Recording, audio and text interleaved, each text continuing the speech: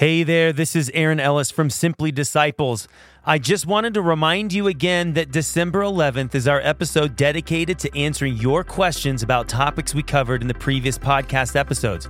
If you have a question, go to deercreekchurch.com/Simply Disciples, or you can email us directly at simplydisciples@deercreekchurch.com. We look forward to trying to answer your questions.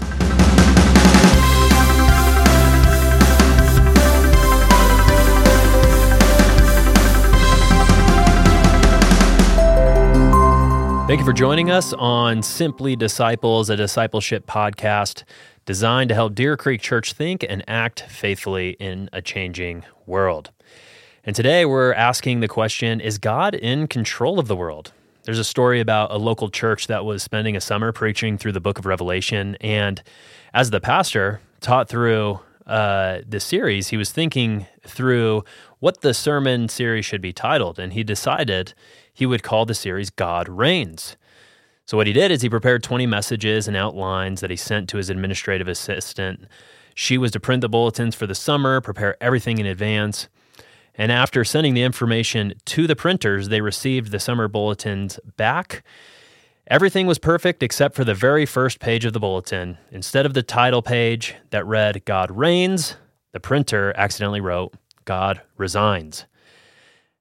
As Christians in America, few would say that God has resigned. In fact, we have many sayings that say the opposite. We believe that God reigns. We say God has a wonderful plan for your life, which is true, and God will work everything for your good, for those who he loves. That is true.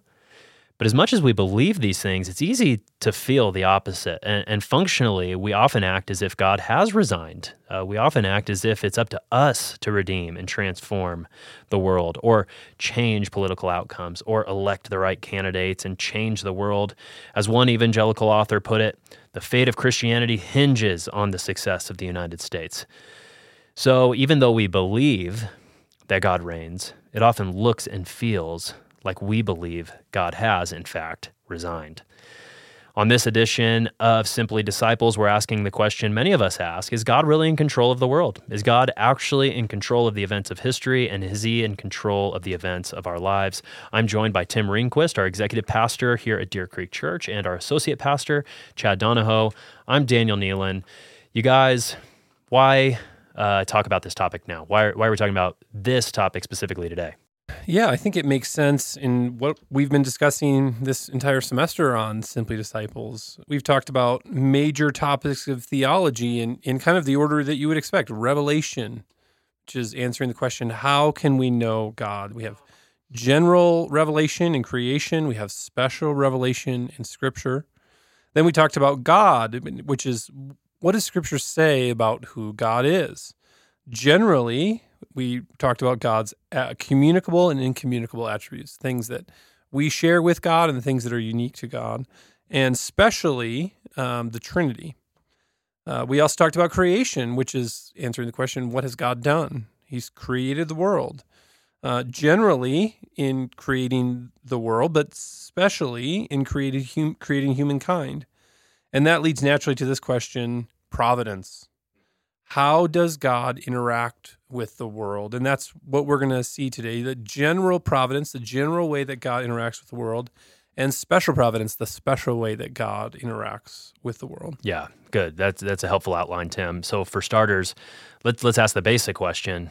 It's a big word, providence, not a word I use every day even. I think I can speak for you guys saying you don't necessarily say that every day. So what do we even mean by that? What is providence? The idea of providence comes from a number of passages in the Scriptures. I'll start with Hebrews chapter 1, verses 1 through 3. Long ago, at many times and in many ways, God spoke to our fathers by the prophets, but in these last days he has spoken to us by his Son, whom he appointed the heir of all things, through whom he also created the world.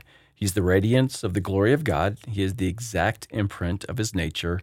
And listen here, and he upholds the universe by the word of his power. Mm-hmm. Okay, so this idea of providence. God is sustaining creation. He is sustaining history. Another word we could use, and it's here in Hebrews, is uphold. God is intentionally upholding everything that happens in creation. Yeah. Now, this is not just a New Testament concept. We also have the Old Testament that obviously we would claim the same God and same way of sustaining. Thank you for making that clear. Yeah. Helpful reminder. Yeah. Yeah. Nehemiah 9:6 says, "You are the Lord, you alone. You have made heavens, the heaven of heavens, with all their hosts, the earth and all that is in it, the sea and all that is in them, and you preserve all of them. And the host of heaven worships you." So again, this idea, God is preserving creation, meaning he is actively, intentionally keeping creation going by his will. Yeah, he's upholding all of that, right? Governing all of creation as we speak. And one thing that does stand out there is the scope of providence. It involves everything. You said in Nehemiah 9:6, it's everything in creation, every creature, all actions, literally everything and every action in all of creation is being upheld, preserved, and governed by God. That's what providence means. Yeah, God even ordains and plans and determines how many hairs are on our heads. Mm-hmm. That's what Matthew 10:30 says. And R.C. Sproul has a great quote on this. He says, "There is not one molecule that is outside God's control in all the universe." So we don't even have a number probably to describe how many molecules there are in the universe. There's a lot. But God controls and governs providentially every one of them. Yeah, I like the way he said that. He said there's not a maverick molecule, right? That's good. And that's so much, that idea is so different from, I think, just how we generally think about things. Heard this illustration one time from a man named John Frame. John Frame said, usually how we think of the world or creation is like a shoebox where God creates the shoebox, he puts the lid on top of it, and then he kind of just sets it out there. And he never really interacts on the inside of that box anymore. You know, he created it. He's kind of set the boundaries for it, but he's never really involved on what's going on inside the box. He's just kind of standing outside. And he said, the better way to think about it is a shoebox that is invisible or has holes all the way through it. God does, yes, create the world. He sets parameters. He sets the laws of gravity, the laws of physics, but he's actually the one upholding all of those. He's the one actually interacting and making sure all of those things continue. And if it wasn't for God intentionally doing that, all of those laws would fall apart. All of those laws would actually come into disarray. And that's how you see the Bible play out, right?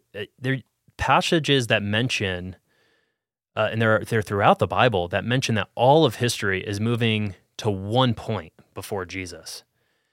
You know, there's passages like Genesis 3:15, right after the fall of Adam and Eve into sin. God makes this promise that one day, a long time into the future, he's going to send somebody who's going to destroy the work of Satan, who tempted Adam and Eve and plunged creation into ruin.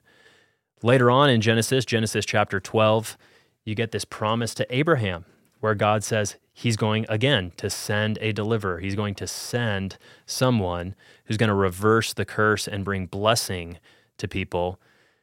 Another promise later on, now you're in like the year 1000 with David, when God promises he's going to send his own son to David and through David, who's going to be king over the world. And then that leads up to Matthew chapter 1, verse 1, the first book of the New Testament, where it says, Jesus Christ, the son of David, the son of Abraham. God directed every action, every actor of creation to bring about that result. From creation to the fall, all the way to Jesus, and until he comes again, God is controlling all of history as we speak. And you just even think of books like Revelation, right? Revelation 19 through 22. It tells us there, God is governing and directing all of creation. He's powerfully preserving and governing all creatures, all their actions, to that final day when he's going to bring heaven to earth and bring his kingdom in full. I think this just challenges our sense of autonomy. If we think about the sin of the garden, sin of autonomy, wanting to play God and rule over our lives. And so this is a challenge. And the pushback can be, God is in control, sure, but he doesn't know the specifics, or he doesn't really care about the specifics. Or God, sure, he's in control of creation, but not really humans. We determine our human affairs. God's not in control of those parts of creation. But the Bible speaks directly to this, as far as just refutes this idea of he's not in control and does not care about all things. Acts 2:23 speaks of that when Jesus was handed over, meaning to the cross, it was by God's his deliberate plan and foreknowledge. God is in control, even over human affairs, and he has been since eternity. Or we could look at even Ephesians chapter 2, verses 8 through 10, which says, "For it is by grace you've been saved through faith, and this is not from yourselves, it's the gift of God, not by works, so that no one can boast." And listen to verse 10. "For we are God's workmanship, created in Christ Jesus to do good works, which God prepared in advance for us to do." So it's not just a general providence. It's a special providence. So a general providence would say, yeah, God's in control, but he doesn't know the specifics. God's in control, but not over human affairs. No, it's specific. Yeah. Very specific. He's in control of the atoms of our lives and our stories. Our molecules. Our molecules. Yep. So in essence, what we're saying is God is in complete control of everything. Contrary to our views that we are independent individuals in control of our own destinies, contrary to our views that we can control history or all the details of our own lives, there is a biblical teaching of God's providence, that God powerfully preserves all of creation and is governing all creatures to a final point. So God is in control, he reigns, and he hasn't resigned. Good. Okay, so maybe this is where this gets hard to swallow. What about sin and evil? Is God in control of those things as well? This becomes a tricky question. Another tricky question is about free will. If God is in control of everything, then does that mean humans have no free will? And so how would we respond to those questions? I like that. Start with the question of evil. Does God have control over evil? Here's a concrete example. Think of 9/11. Could God have stopped 9/11? Was he in control of those events? There's three ways I'd answer that question. The first is, look to Scripture, right?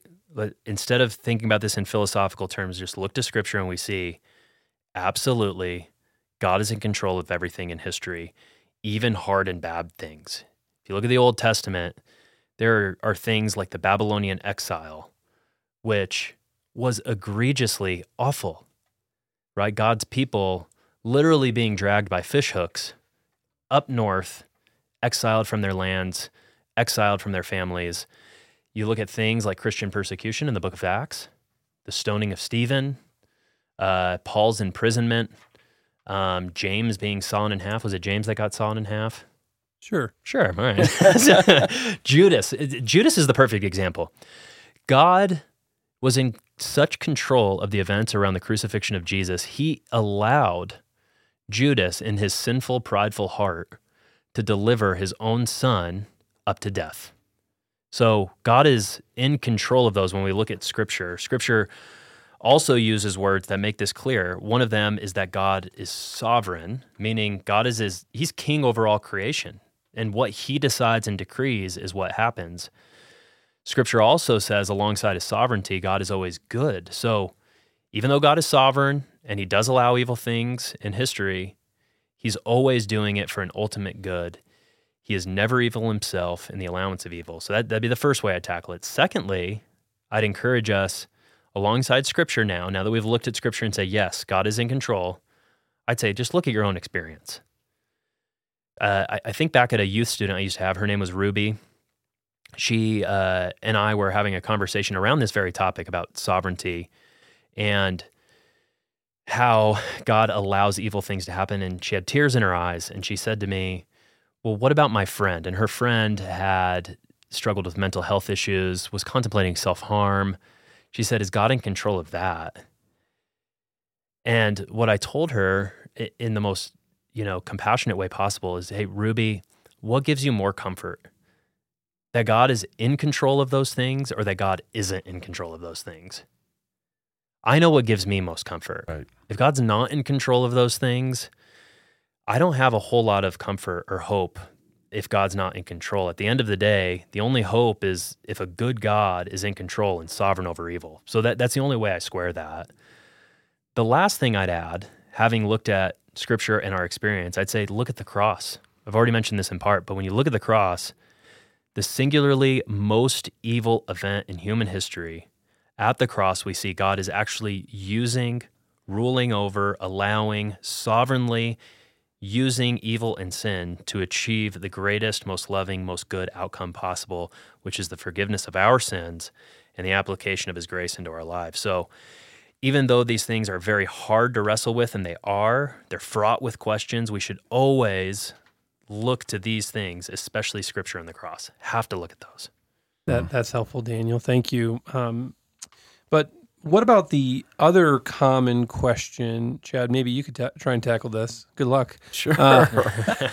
Yeah, give me the question first. Free will. What do we have free will if God is sovereign? If providence means God is preserving and governing everything and all actions, do we have free will? Oh, that's an easy question. No. But seriously, to the question of, if providence means God is preserving and governing everything and all actions, yes, absolutely. But we have to remember there is mystery here. The Bible tells us God is sovereign and that providence is real. We've already named this in Hebrews 1. We know God is upholding creation. Nehemiah chapter 9, verse 6. God is directing and governing history. God He rules over the affairs of humanity. We could look at Proverbs 21. God reigns. That is clear. We also need to remember that the Bible does imply that we are free to make choices. We see it all over the Scripture. We're responsible for our behavior, including our sin. We're responsible for our actions and our thoughts. God calls us to act and to make decisions. And so it calls us to repent from sin, to believe in Christ, to trust in His promises. So the Bible assumes both these are true. I still remember a seminary professor that at one point in front of the class, he was standing there, held out both of his arms, and he said, okay, on this end is God is sovereign. And he said, that's absolutely true. And then with the other arm he held it, he said, and humans have responsibility. That is absolutely true. Have fun wrestling with that tension and helping your people in your congregation to wrestle with it for the rest of your life, right? Yep. But on this side of eternity, we cannot fully comprehend how these truths fit together. So this is what we mean when we say there is mystery here. Yep. And it is a mystery. And what we need to be careful about, we're not de-emphasizing one or the other because we can't fully understand it. That's the common mistake that we make. We want to uphold free will, so what we do sometimes is, we turn up the volume and then that dial to emphasize free will, making an idol out of free will, right? If anything in the Bible speaks about sovereignty, then what we do is we turn it down and explain it away like, no, kind of overlook that. But it's the same on the other side. We want to uphold sovereignty and providence, so we turn up the providence dial and turn down the free will dial, and we explain away any parts of Scripture that say we have to choose or we have to do something. But we have to acknowledge, like you said, Chad, it is a mystery, and the solution isn't turn one of the dials down. It's actually just turn both up. To 11. Turn them to 11. Yep. That's good. It's a mystery. And we just allow the Scriptures to speak, even though it might not perfectly cohere in our own minds. I think that's, like you said, Chad, perfect way to wrestle with it. And maybe a final question here, I'll kind of take us out on this. As we've discussed providence, what makes this doctrine so important to you personally? Tim first. Yeah, I could take a crack at that. A couple of years ago, my wife was diagnosed with MS, and that was a pretty chaotic time in our lives to figure out what was going on. She had all these physical symptoms, and then we got kind of a dreaded diagnosis. And there's a couple things that you could think in a situation like that. You could think, wow, God must be out of control. He must not know what he's doing.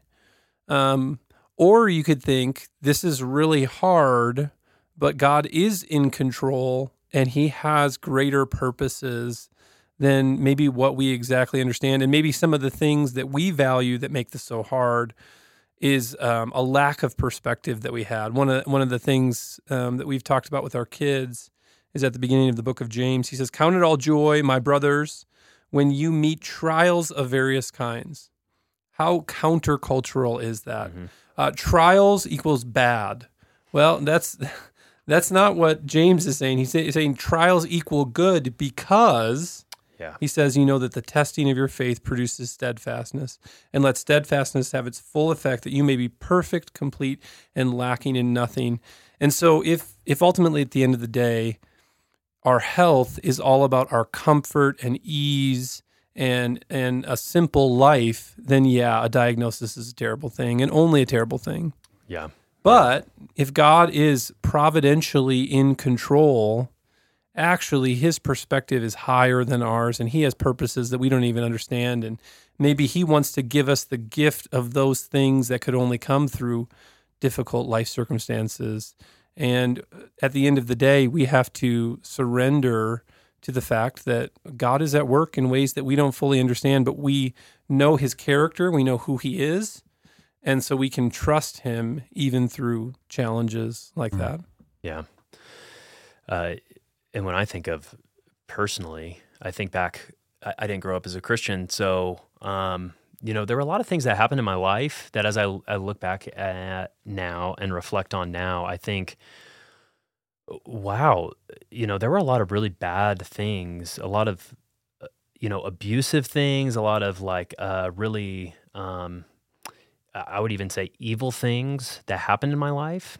And as I was going through them, I didn't know how to handle those things. It wasn't until I got a little bit older and could look back and even categorize those as, hey, that was wrong, what happened to me, or that what I was going through then was especially hard.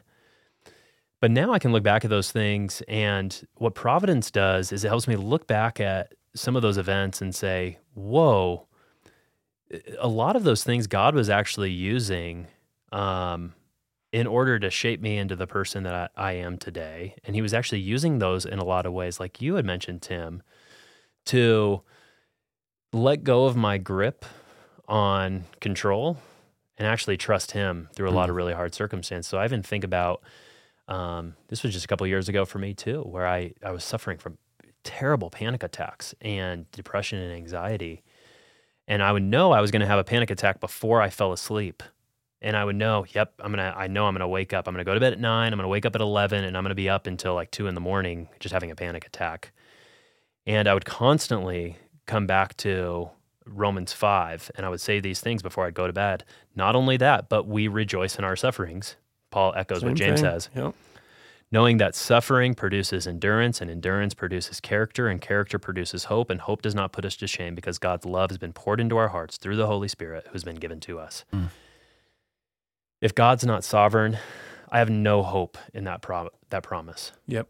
Because I would say, no, suffering is useless, it's meaningless. But if God is overseeing it, then I know it produces endurance, it produces steadfastness, and it ultimately gives me hope that something better is coming on the other side of it. Ooh, that's good. I'd like to just say ditto to both those answers. I'll add this. When I think about providence, who is the God that stands behind providence? And for me, my mind goes to what is the character of God? And what the scriptures are very clear is God is perfectly good. So he knows,